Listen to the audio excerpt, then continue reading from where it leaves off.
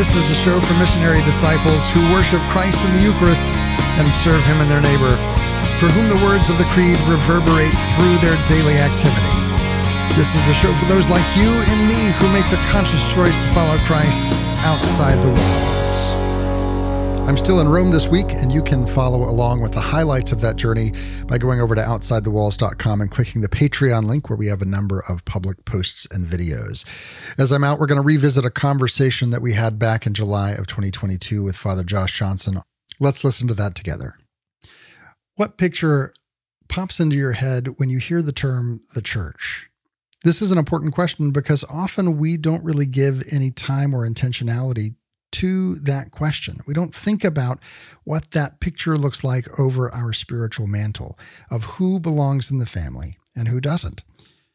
I remember when I was a Protestant, I was in a particularly fractured denomination, and I spent most of my time when I was around other Protestants like me, being on my guard about whether or not this was the right kind of my version of Protestant, or whether I needed to be wary of them. And shortly after I became Catholic, and I've told this story here before, I saw a news story about a parish, a Catholic parish in Nigeria that had been attacked, and a number of congregants, parishioners were killed. And by the power of the Holy Spirit, that's the only explanation I have, I felt for the first time that these were my people. These were people in the body of Christ that I was part of, and that I was poorer because they had lost their lives. I was deprived of some portion of communion because I no longer had them here to share it with me. Now, of course, with the communion of saints, that's a whole different story, but I felt that very viscerally. And it's important for us to ask that question. What does the church look like? Today, we're talking with Father Josh Johnson, a priest of the Diocese of Baton Rouge. He wears a number of hats. He's the director of vocations, a pastor of Sacred Heart of Jesus in Baton Rouge, and the chaplain of Franciscan High School. When he's got free time, which of course apparently is quite a bit, he's also a presenter with Ascension Press, a podcaster, a YouTuber, author of the book Broken and Blessed, An Invitation to My Generation. And the topic of today's conversation is a new book, On Earth as It Is in Heaven, Restoring God's Vision for Race and Discipleship, also available on Ascension Press. Father Josh, it's such a pleasure to have you on today. Tio, thank you so much for the invitation. I'm grateful for you inviting me to have a conversation with you. So today is providential that we're talking today. It's the anniversary of the death of Augustus Tolton. Father Augustus Tolton was the first priest in the United States that was obviously African-American. There was, I think, one that predated him. Yeah, so the Healy brothers were before him, but they passed for white, and so they didn't identify as black, even though they were black. And so he's the first recognized black priest that we know of in our nation. Well, and his story kind of encapsulates this whole conversation that we're having today because of the systems that were kind of in place that made it very difficult for him to become a priest. He actually had to go be sent over to Rome, and then only through the Congregation of the Doctrine of Faith was he sent back to the United States. Yeah, I mean, it's a tragic story, but also just a beautiful story of perseverance. His mom, he was born a slave. His dad died in the Civil War. And so his mom and his family, they escaped slavery and went to the North, and they thought things would be better. And when they got to the North, they began to go to a Catholic church up there. And a lot of the people did not want them to go to Mass with them. And so he was in Catholic school as well, and the families protested his presence there. The kids in the school called him and his siblings the N-word and persecuted them because of the color of their skin. And so his mom took him out of Catholic school, but the priest, who had a really good priest, and the priest was a white man, the priest invested in him, and the sisters in Notre Dame also invested in him and his family and discipled him. And so after he received his first Holy Communion, he perceived the invitation from the Lord to discern the priesthood. And so they began to accompany him in prayer and in study and in fellowship and in worship. And after a while, they tried to help him to get into the seminary. But every seminary in the United States of America had a racist policy where they would not accept Black people. And so they denied him access to seminary formation. And so he continued to be a disciple. He continued to evangelize people in his community. He continued to catechize people in his community. And eventually he was able to go to Rome, get ordained there, I believe on Easter, at the vigil, Easter vigil. And then he came back to America.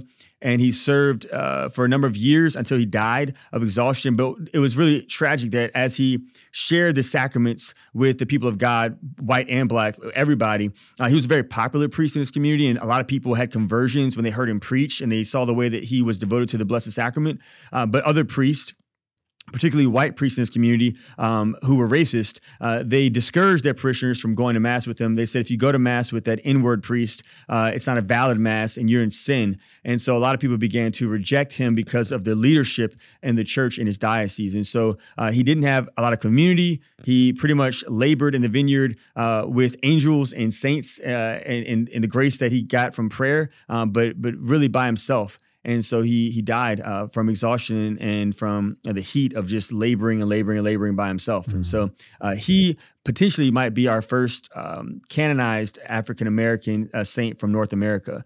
So that's pretty exciting for us right now in the church. Now, this is not a uniquely American problem because we also have St. Martin de Porres, who was accepted into his community in a provisional and lesser way and had a very difficult time even entering religious life because of his ethnicity, because of his race. Yeah, so North America and South America both are places where racist policies were rampant. There's another Black priest in Brazil. His name is Blessed Francisco de Paula Victor, and he was a slave, and then he was freed from slavery. And when he was freed from slavery, he pursued the priesthood. And whenever he shared his desires for priesthood, a fellow Catholic assaulted him because he said Black people can't be priests. And his bishop saw his holiness, so his bishop permitted him to come in seminary, but the seminarians rejected him. So his entire seminary formation, he was persecuted by men who were praying the liturgy of the hours every day and doing their holy hours and praying their rosaries, but they were unjust and they were sinful, and so they persecuted him. But again, he was holy and he was a radical disciple of Jesus. And so even though they cursed him, he blessed them. And even though they persecuted him, he prayed for them and he forgave them of their sins. And eventually he was ordained. He was sent to a parish where, and slavery was still legal at this time in Brazil. He was sent to a parish where a third of his parishioners were slave owners. And so imagine how they felt whenever a former slave was now their pastor. They were upset. They would not receive communion from him. They would walk out during his homilies. But again, one thing Archbishop Fobb of Louisville, Kentucky told me many years ago, he said, Josh, it's not so much about whether or not you accept the people where you're sent, the people accept you wherever you're sent. It's about whether or not you will accept them and love them and die for them. And so that's what he did. He remained in the parish that hated him. It's almost like the biblical Old Testament stories of Hosea and Gomer. They kept cheating on him with the other idols, but he kept loving them. He kept praying for them, fasting for them, and serving them. And eventually his bishop was going to move him to a new parish.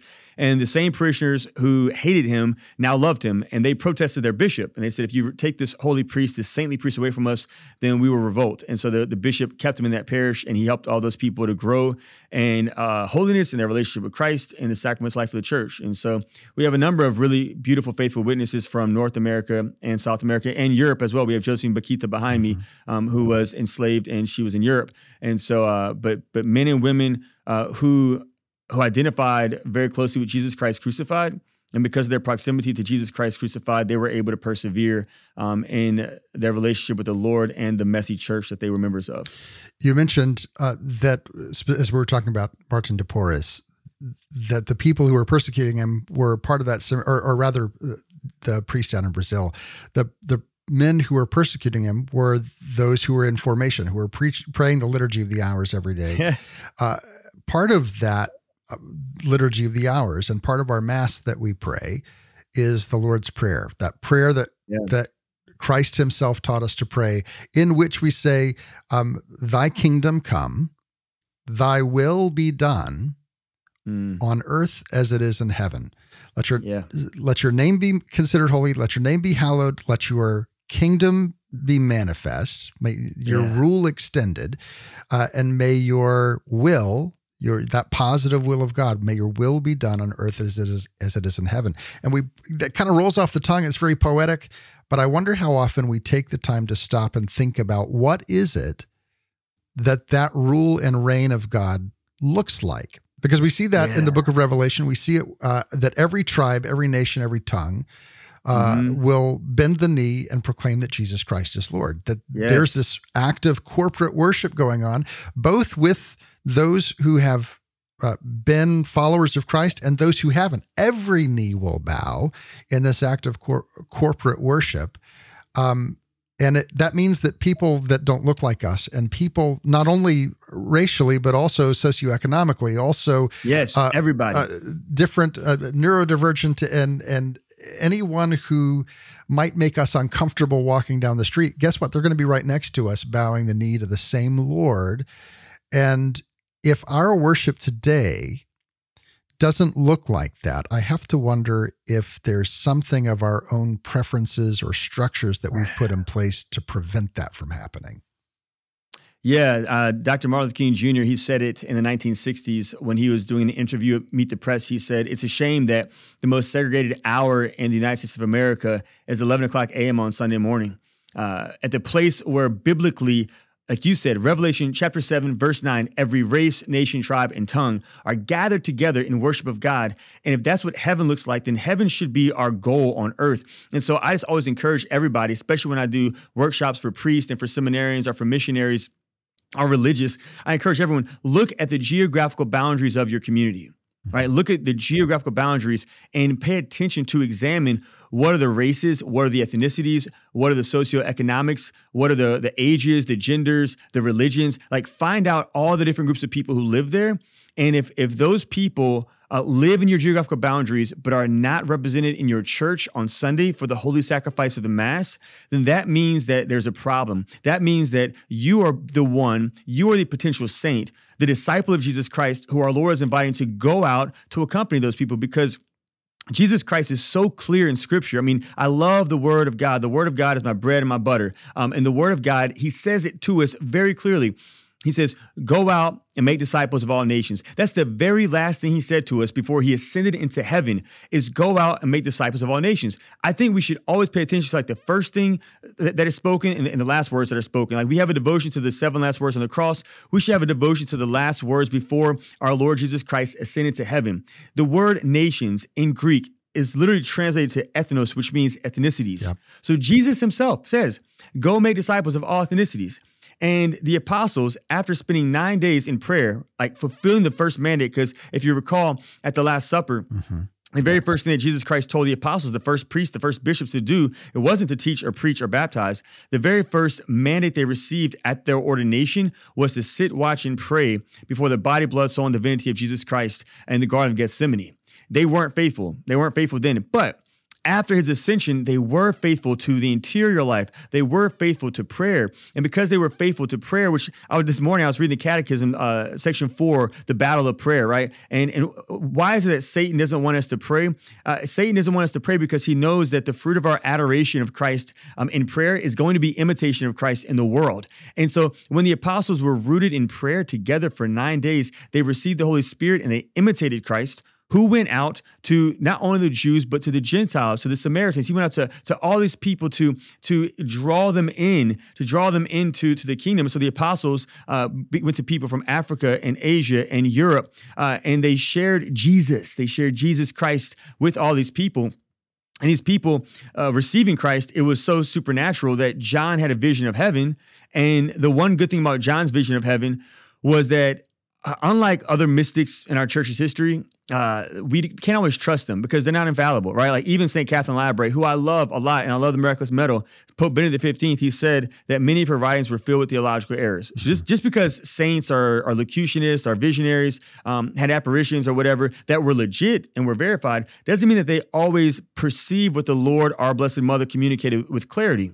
Well, John it's the Word of God. Right. It's inspired, it's inerrant, it's infallible. And so unlike those other books by the mystics that we can't always trust, we can trust the Word of God. He saw heaven. And when he saw heaven, he saw the fruit of the Acts of the Apostles. The apostles going out to all people. And then, and so what he saw in heaven is what we're supposed to be seeing today on earth. And so if my mass in my parish that is a diverse parish, my geographical boundaries have people who speak English and Spanish, have people who are Black and who are white and Latino and Asian, have people who are young and old, have people who are rich and poor, middle class in my boundaries, then those people need to be worshiping with me at Mass. They need to be adoring the Blessed Sacrament in adoration. They need to be joining me in Bible studies. They should be invited to my RCA programs, invited to our parish missions and retreats, and they should be participating in our fellowship with the poorest of the poor. And if they're not, then I do believe that our Lord Jesus Christ will hold us accountable on Judgment Day. And he's going to say to us, why didn't you invite me? Yeah. And I'm going to say, what are you talking about? I had a thriving Bible study. What are you talking about? My parish had 40 people come in every year for RCA. What are you talking about?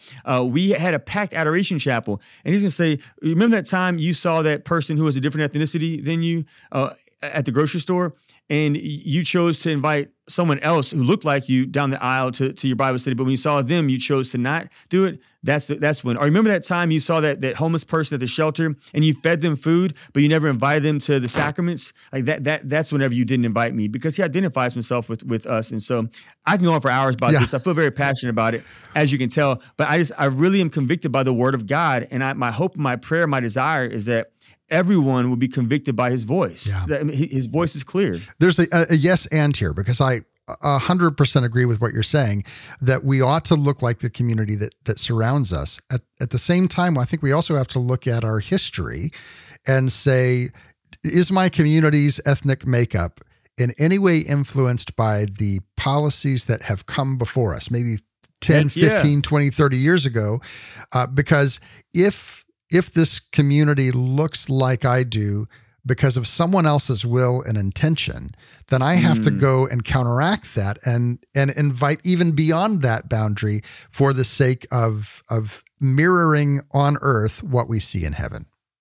Yeah, that's the hidden things that oftentimes keep us apart, is not being aware of our history and also not being aware of the practices and policies that might still be in place that might prevent people from coming to the table. And so there are still Catholic schools in the United States of America today in the year 2022 that have rules in their handbook policies that have things that say like you can't have braids. Well, for African-American girls, that's what they wear. And so by you having that policy, that written rule in your handbook, you're excluding them from participating in your school unless they perm their hair, which could damage their hair, which the hair could fall out if they perm it. Or you're telling them that, hey, we want you to wear an afro. Well, they might not all want to wear the afro or something like that, right? So it's important for us to recognize that there are, even to this day, practices and policies, written rules and unwritten rules that continue to foster racial division in our churches and in our chanceries and in our schools throughout America. And so it's important for us to then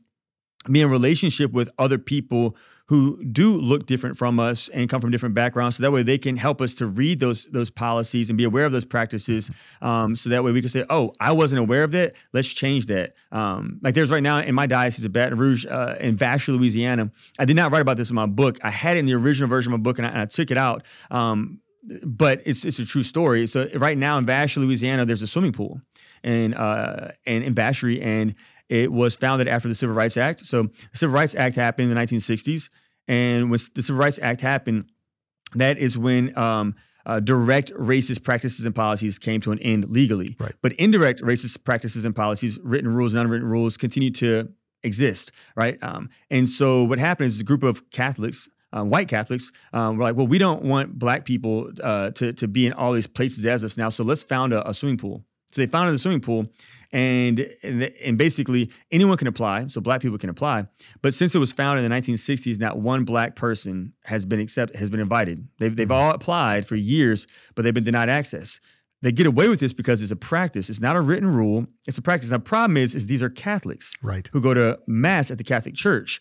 And because it's a small town and everyone in town knows who founded this swimming pool, well, and they see who's in leadership, who's giving out communion on Sundays, which is a whole other conversation, right? And who's doing liturgical roles, and who's the baptism prep coordinator, our RCA director, our PSR teacher, or whatever it might be, right? I'm just giving the different potential roles that these people have.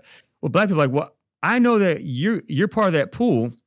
that is still racist. And so why am I going to go to church whenever you're standing up there in the sanctuary reading and proclaim the word of God, but you're not acting like the body of Christ in the world? And so it's just really important for us to be aware of the hidden forces that oftentimes keep us apart from gathering together in worship of God at the most important prayer ever, which is the holy sacrifice of the Mass. Right. Well, and so the scriptures say that we were made to be sharers in the divine life. What is the divine life but communion, right? The Father, Son, and the Holy Spirit in perpetual communion with one another. And so our gathering together in Mass should be a true sharing of communion. Something that I've seen. I've lived in Texas. I've lived in Oklahoma. I've lived in a number of places where there are multicultural parishes. But oftentimes what I'll see is one or two persons of color in a sea of white people. Yeah. And largely that's because that's the way that things have been, or that's the economic makeup of that specific community, or we kind of maybe even chalk it up to, well, that's because my neighbor is a Baptist and I don't want to, impose on them by inviting them to my, stuffed shirt, staid Mass kind of thing. And so I don't have opinions that this is in any way nefarious, but at the same time, I think we have to look at it and say, for the places that we have some room at the table, are we making room at the table just to kind of come in at the corner and eat the scraps? The Hispanic masses that get the worst times in the schedule, or are we making? If we're doing something cross-cultural, are we allowing them to show us something, or are we allowing them into the leadership of that specific thing? Are we allowing their cultures to inform us rather than just have our understanding and our preference and our culture be the kind of driving force behind the way that our worship goes?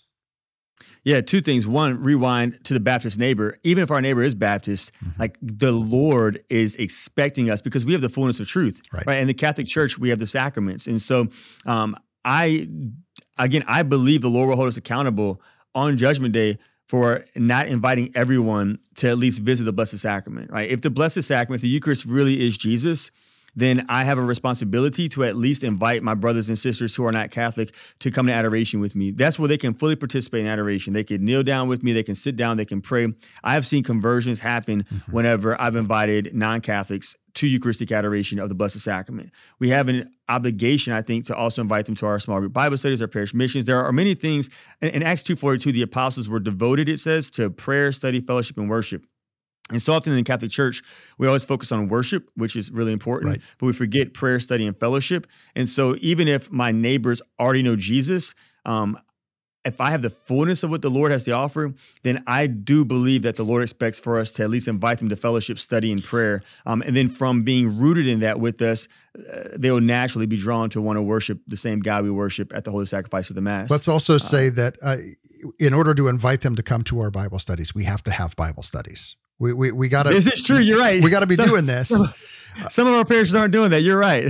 This is very true. But also to speak to enculturation, I just taught a course at St. Meinrad's Graduate School of Theology a few weeks ago, and it was one of my topics for this course. The course is about making disciples of all nations, but was specifically on enculturation. And I think we learn from the saints, and we learn from heaven how to do this well. St. Maximilian Kolbe, whenever he was trying to make disciples of people who were of Asian descent, like he grew the big old beard, right? Because he knew in that culture, beards were respected. It meant that you were a person of wisdom. And so he took time to learn their culture. St. Isaac Jogues and John of Brebeuf, whenever they came to North America, they leaned into the culture of the indigenous men and women of this land, the people who were here before the Europeans came here, and they learned their language, which meant that they spent time and they were able to share the gospel with these people in a way that they could understand it, in a way they could receive it. So they enculturated the church's teaching. They accepted what was good of that culture and reverenced it, and then what was not good, that's the bathwater they throw away. But the most important person in salvation history who gives us a model for enculturation outside of Jesus Christ, of course, because he had incarnational evangelization that he did, but is the Blessed Mother, Our Lady Guadalupe. When Our Lady Guadalupe appeared to the Aztec Indians in Guadalupe, Mexico, she took on their culture, and there were things about their culture that she it's on her. It's on her painting. It's not painting. It's not a painting. It's Right. a miraculous image. But it's like the ribbon around her waist symbolized to those people that she was pregnant. Like, ain't nobody from Europe knew what that meant. They were like, oh, look, she's wearing a black belt. Like, what's that? But all the people who were Yeah. of that culture, they're like, we know what that meant, and they knew what it meant that she was standing before the sun, and she, like, all the different things meant something to them. And so if we could take time to invest in intentional relationships with the people of our community, then we can say, oh, this is really beautiful and this is really good. And this could actually enhance our capacity to evangelize well and to catechize well. And this right here is not so good.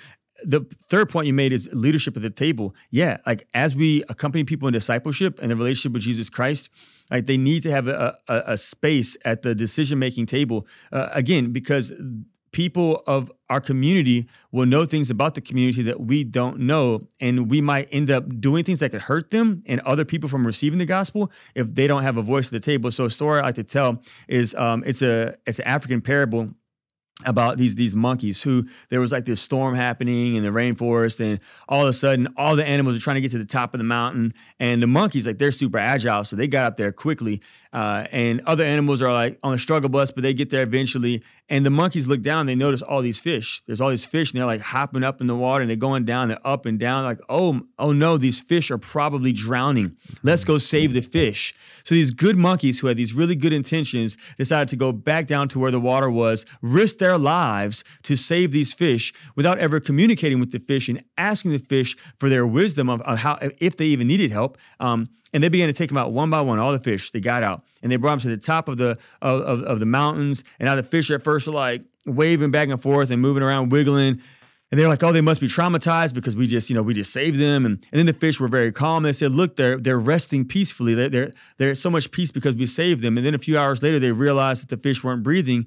And they said, what happened?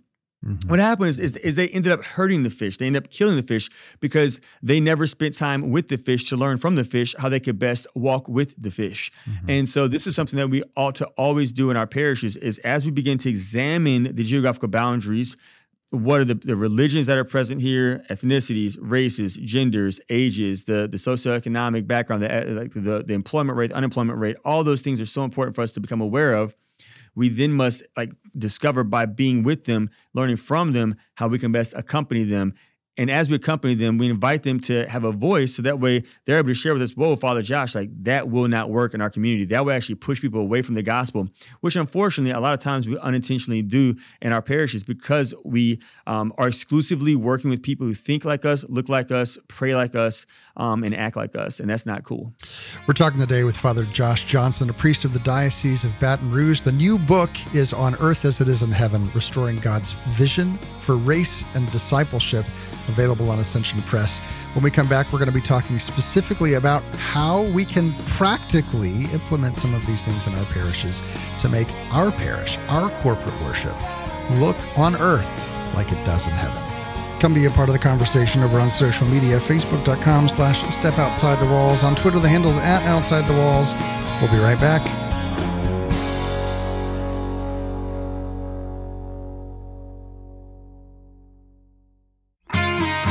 Welcome back to Outside the Walls, where we explore the implications of our belief on our daily life. I'm your host, TL. I'm in Rome this week, and so we are revisiting a conversation we had with Father Josh Johnson back in July of 2022. Let's listen together. We're talking today with Father Josh Johnson, a priest of the Diocese of Baton Rouge. The new book is On Earth as It Is in Heaven, Restoring God's Vision for Race and Discipleship. It's available right now on Ascension Press. Father Josh, thanks for being with us today.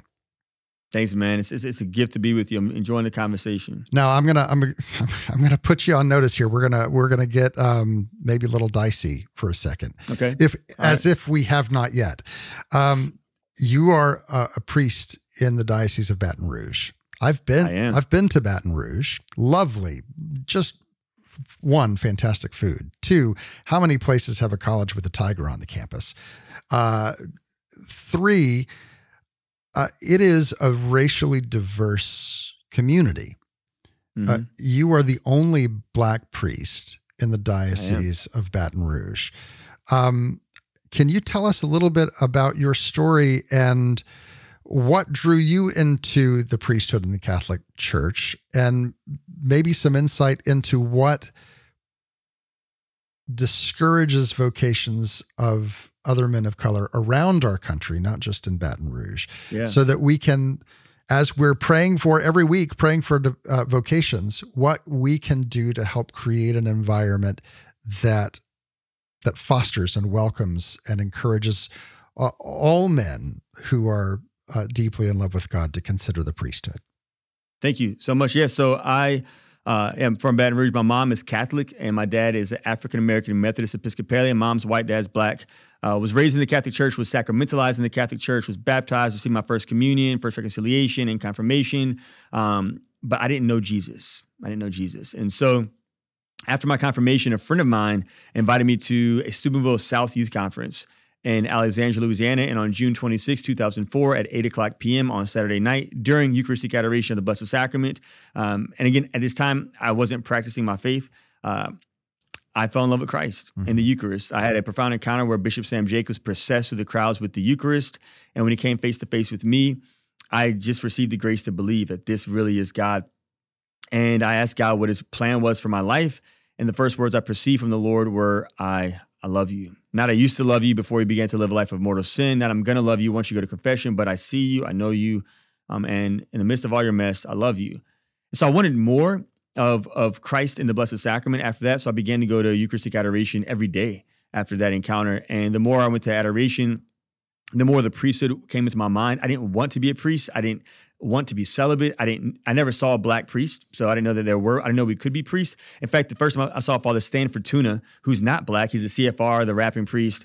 He's Italian, but he looks black sometimes. I saw him at a youth conference, and I thought he was a black priest, and I got really excited. And I remember thinking, I guess I could be a priest because I see another black priest. Like the very first time in my life, I see a black priest. I guess we can do this. And after speaking with him, I found out he was white. And I was like, well, I could still be a priest, I guess. But I didn't want to be a priest. So I went to Southern University, and just the thought never left me. People began to make comments to me about the priesthood. I never thought about it. I didn't want them to ask those questions. Every time I met a seminarian, I got excited. I didn't want to be excited. And when I finally visited the seminary, it felt like home. And I didn't want it to feel like home. And so I decided, because God really did fulfill me in prayer, he really did satiate that ache that I think every single one of us experience.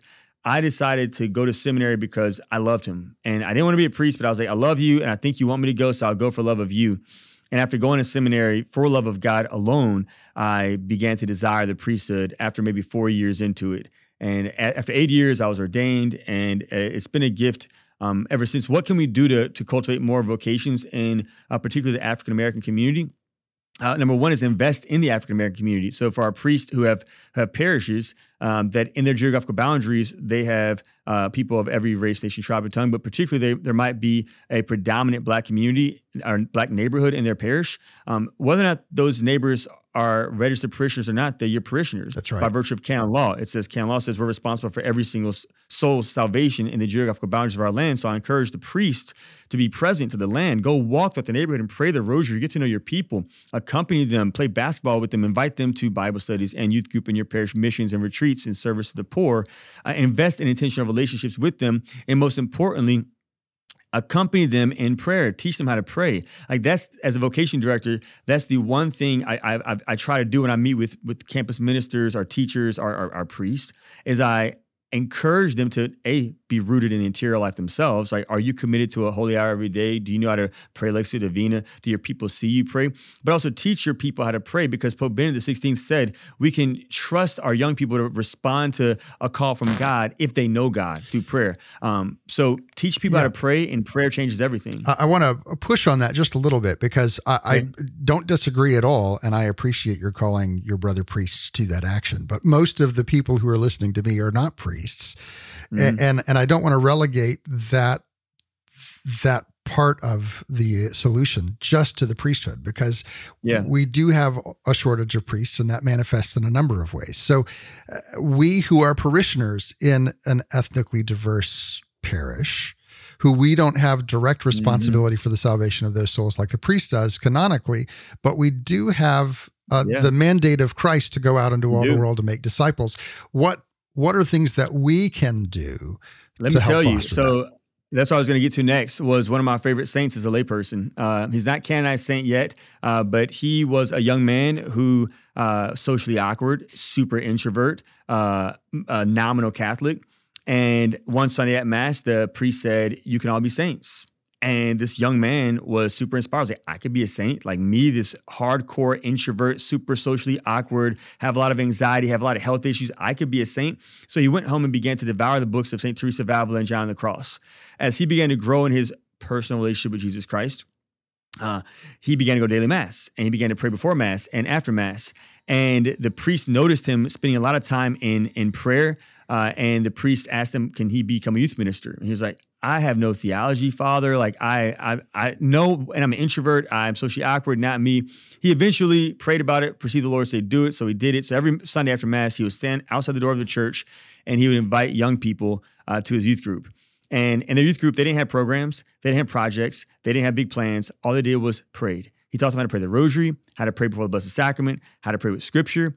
And every week, his youth group grew exponentially. Well, one Sunday after Mass, a 20-year-old man came to Mass who was depressed. His dad just died, and he was really discouraged right now. He even struggled with some teachings of the church. Went to Mass, and he was invited. He was invited to this youth group, and he needed community. He was lonely, so he went. He learned how to pray, grew his relationship with the Lord. And the fruit of this young man's youth group, this young man who had no theological training, he wasn't catechized through any institutes, or he just knew how to pray. The fruit was, I believe, 11 men went on to become priests. 3 of those men became bishops, and one became Pope St. John Paul the Great. He was a 20-year-old man who was struggling, and he attributes his vocation to his father and to his youth minister, servant of God, Jan Taranowski. And so I believe all people, lay people, are invited to respond to God's invitation to holiness, and they're invited to cultivate a profound interior life, which means that they need to be rooted in daily prayer. And then what do they do to cultivate vocations in the Black community, or brown community, or Latino, whatever community it is? They need to be rooted in the Word, and by being a witness, they'll be able to accompany other people in their relationship with Jesus. And the more we know His voice in prayer, then we're going to hear God invite us. Augustus Tolton knew God in prayer, Father Augustus Tolton, but as a young man, because he was discipled in the interior life, whenever he was in adoration, when he was before the Blessed Sacrament, he was able to perceive the invitation from the Lord. And he was able to persevere, even though the Catholics of his time discouraged his vocation. He was able to persevere because he was rooted in prayer. So the Eucharist sustained him, and the Eucharist and the Scriptures will sustain people in our community today. So we got to know Jesus, and we got to share Jesus. And if we don't do that, then again, I must say, the Lord will hold us accountable for not drawing all people to worship. Well, and let's talk about that being held accountable, because we've got 2 pictures of heaven. We've got that every nation, tribe, tongue, this corporate worship together. We also have the entrance into heaven where the sheep and the goats are divided in Matthew 25. Yes. And Jesus says to them, whatever you did to the least of these, whatever you did to the marginalized of these, whatever you did to these, my brothers and sisters, you've done to me. Yeah. And so I've seen this floating around. I can't recall who it's attributed to. I think it may even be Chrysostom. It's one of the fathers that said, if you can't see Christ in the poor, you won't find him in the chalice. Yeah. And I think that we have to do an examination of conscience and an examination of our spiritual eyesight to say, am I overlooking things that Christ wouldn't have me overlook? Am I overlooking the person who gives me great annoyance or great fear? Maybe I'm suspicious of because I want to have a comfortable experience with worship, experience with the Eucharist. Am I not inviting that person because if I invited them, I would have to take my purse up with me in the communion line because I wouldn't want to leave it in the pew? Am I resisting the call to go out and make disciples of all nations because I don't know if I would like what I would see when all nations came? Yeah. I think that it's important for us to just pay attention to the voice of the enemy, right? The voice of the enemy is the same today as it was in the book of Genesis in the garden. Satan, when he attacked Adam and Eve, he he knew that they heard the word of God very clearly. Mm-hmm. And then he goes to them and says, but did God really say that? Did God really say that you can't eat of the fruit of this tree? And he knows that we've heard God speak, and he knows that we've heard God say, go out to all nations, to all ethnicities. And he says to us today, does God really expect you, TL, does he expect you to go out to all people? No, he just wants you to go to some people. Mm-hmm. He can't expect you to go to women. You're a man. He can't expect you to go to people who speak Spanish. You speak English. He can't expect you to go out to people who are really rich. You're middle class. He can't expect you to go out to black people. You're white, right? He'll instill these lies into our minds, and it's important for us to one of the fruits of prayer is the Lord purifies our mind, and we begin in the fruit of prayer with the Word of God. Particularly, I think one of the issues in our church today is a lot of Catholics aren't proximate to the Bible, Mm-hmm. and because they're not proximate to the Bible, they put their family wisdom, which is actually wrong, above the Word of God, or they put their politics before the sacred scriptures, which is wrong. But if they were rooting the Word of God, then and they're proximate to His voice in the Word, then they'll be like, wait a minute, this thought I have is not in alignment with the Word. Like every day when I pray the Scripture, every day I get convicted. I'm inspired and I'm encouraged. I'm convicted. Like reading the Bible for me is like waking up in the morning and going to the bathroom and seeing my face, and I got that stuff in my eye, that like crust right here, and I got to get out. And I don't have a lot of hair, but the little bit of hair I have, it's like kind of over. I'm sure it's like your beard's like this, and your beard's like squished or whatever. You can't see that unless you go in a mirror. The mirror shows us things about ourselves that we have to like, all right, we got to fix it up. That's what the Bible does, man. When I read the Bible, I'm always forever convicted. I'm like, oh, you're showing me things about myself that are not in alignment with the mind of Christ, with the logic of Christ. He says, pray for those who persecute. He says, forgive your enemies. I'm like, ooh. He says, don't be bitter. In Ephesians chapter 4, verses 30 to 32, he says, do not grieve the Holy Spirit. He says, put all bitterness away, right? And be forgiving of others as God and Christ forgave you. And I'm like, ooh, shoot, right now I'm being bitter right now. 1 Corinthians 13, he says, love is patient, love is kind. I'm like, ooh, I'm being very impatient right now. So daily the Word of God convicts me. So I just think if more Catholics were proximate to the Word of God, that they would be inspired, encouraged, and convicted by the voice of Christ to do the will of Christ. Ignorance of Scripture, as St. Jerome said, is ignorance of Christ. And so a lot of people are ignorant of Scripture, so we don't really know Christ. And so the God that we're praying to isn't really the God of the church, the Catholic Church. Mm-hmm.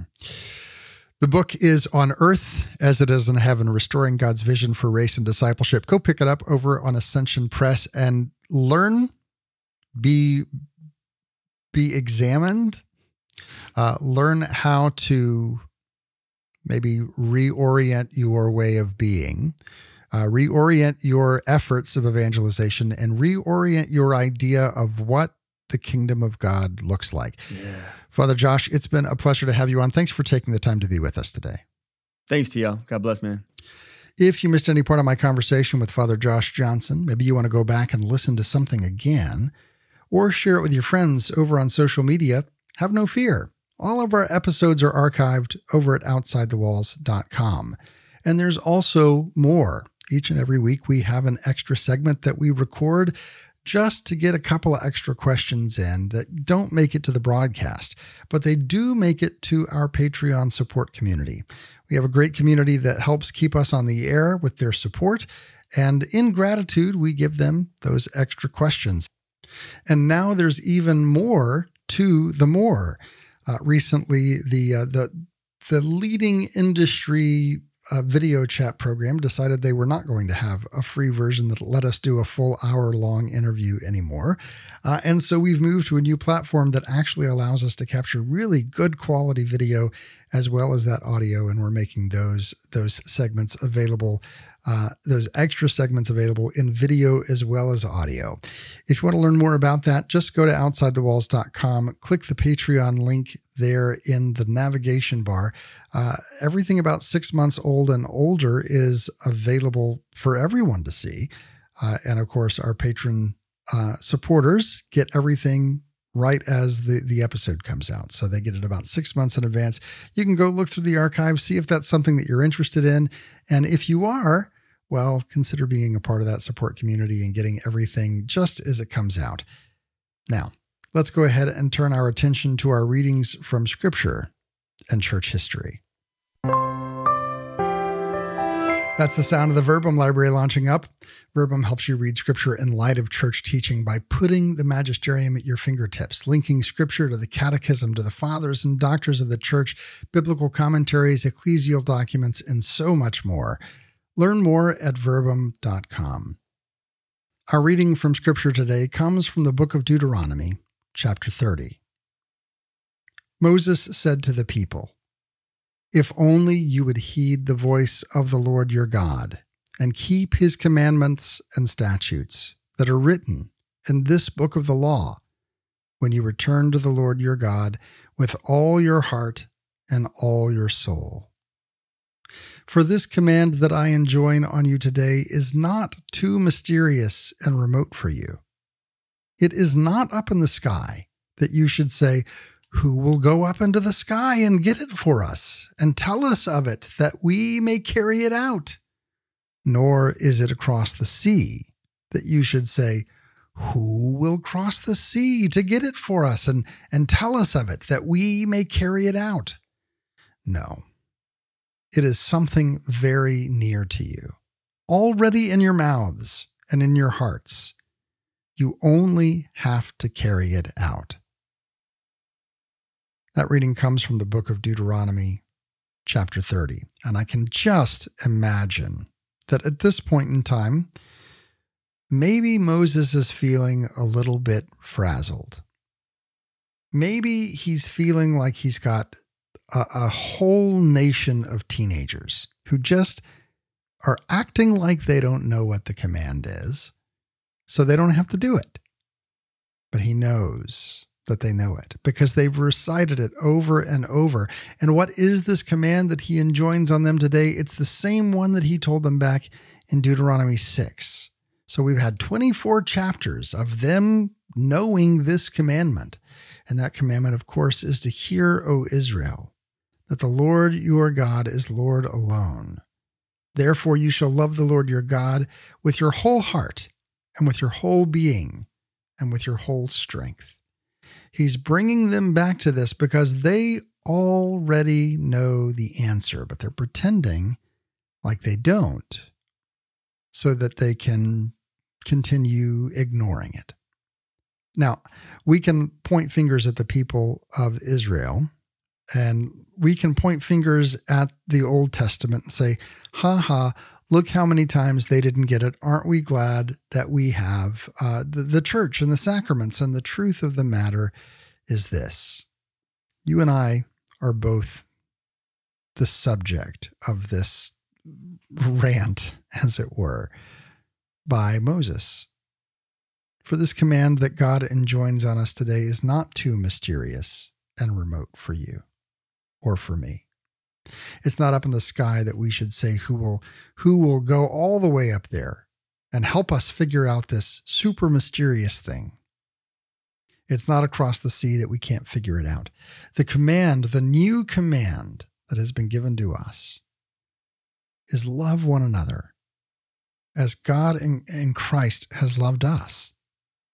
This is that command that really is just a reworking of that first one. Love the Lord your God with all your heart, soul, mind, and strength. And the second greatest commandment is like unto it. Love your neighbor as yourself.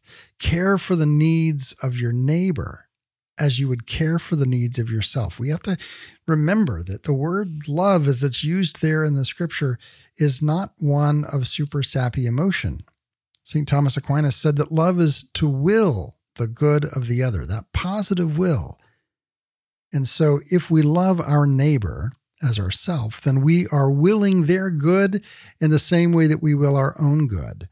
The way that we feed our own appetites is the way that we help sate the needs of others.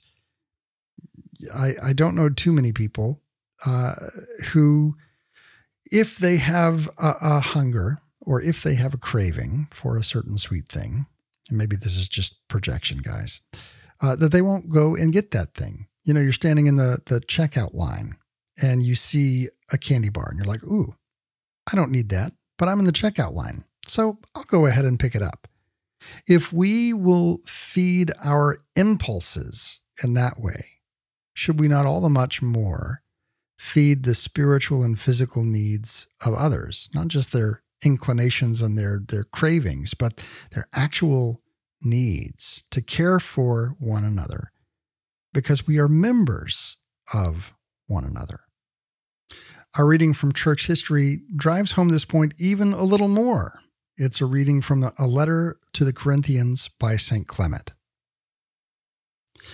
The command has been written, "Cling to the saints, for those who cling to them will be sanctified."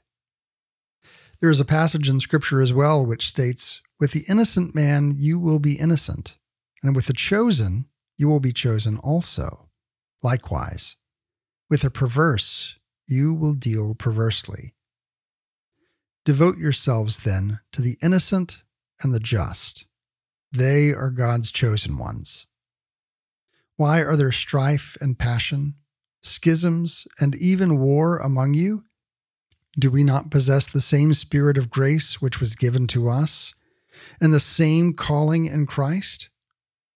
Why do we tear apart and divide the body of Christ? Why do we revolt against our own body? Why do we reach such a degree of insanity that we forget that we are members of one another? Do not forget the words of Jesus our Lord. Woe to that man! It would be better for him if he had not been born, rather than scandalize one of my chosen ones. Indeed, it would be better for him to have a great millstone round his neck and to be drowned in the sea, than that he lead astray one of my chosen ones. Your division has led many astray, has made many doubt, has made many despair, and has brought grief upon us all, and still your rebellion continues. Pick up the letter of blessed Paul the Apostle. What did he write to you at the beginning of his ministry, even though you had developed factions? So Paul, inspired by the Holy Spirit, wrote to you concerning himself and Cephas and Apollos. But that division involved you in less sin, because you were supporting apostles of high reputation and a person approved by them. We should put an end to this division immediately. Let us fall down before our Master and implore his mercy with our tears. Then he will be reconciled to us and restore us to the practice of brotherly love that befits us. For this is the gate of justice that leads to life. As it is written, "Open to me the gates of justice. When I have entered there, I shall praise the Lord. This is the gate of the Lord. The just shall enter through it. There are many gates which stand open, but the gate of justice is the gateway of Christ. All who enter through this gate are blessed, pursuing their way in holiness and justice, performing all their tasks without discord. A person may be faithful. He may have the power to utter hidden mysteries. He may be discriminating in the evaluation of what is said and pure in his actions. But the greater he seems to be, the more humbly he ought to act, and the more zealous he should be for the common good rather than his own interests. That reading comes from a letter to the Corinthians by St. Clement. That first acknowledgement, that first admonishment to us, cling to the saints. Cling to the saints, for those who cling to them will be sanctified. This is such, I think, a prescription for us in the midst of these questions of how we treat one another, of who we belong to, is to look to the lives and the examples of the saints who have gone before us, asking for their intercession, because they dwell perfectly in unity with one another, and they pray that we would do the same. This is the same prayer that Jesus himself prayed. He prayed to the Father there in the end of the book of John, I think around John 17. He prayed that we would be one as he and the Father are one, that we would have this communion and unity with one another, that only is possible through the power of the Holy Spirit. Because on our own, we find all kinds of things to be divided about which sport team we support, how we spice our food, what kind of movies we like to watch, much less the most important questions of life, about how we order our society. Even in these things where there's disagreement, we can, empowered by the Holy Spirit, come and find unity with one another in the bonds of peace, because we are members of one another, made in the image and likeness of God, and we ought to be pursuing that unity at great cost, if not all cost, because that unity is the sign to the world. They will know that you are my disciples by the love you have for one another. So, Lord, hear our prayer. Make us one. Help us to grow in discernment. Help us to grow in unity. That's all the time we have for today. Today's show was brought to you by Drs. Michael and Julie Hylands and all of those who support the show through Patreon. Go to OutsideTheWalls.com, click that Patreon link, and consider becoming one of those supporters. And until next week, may the Lord bless you and keep you. May the Lord make his face to shine upon you and be gracious unto you. May the Lord lift up his countenance upon you and give you peace.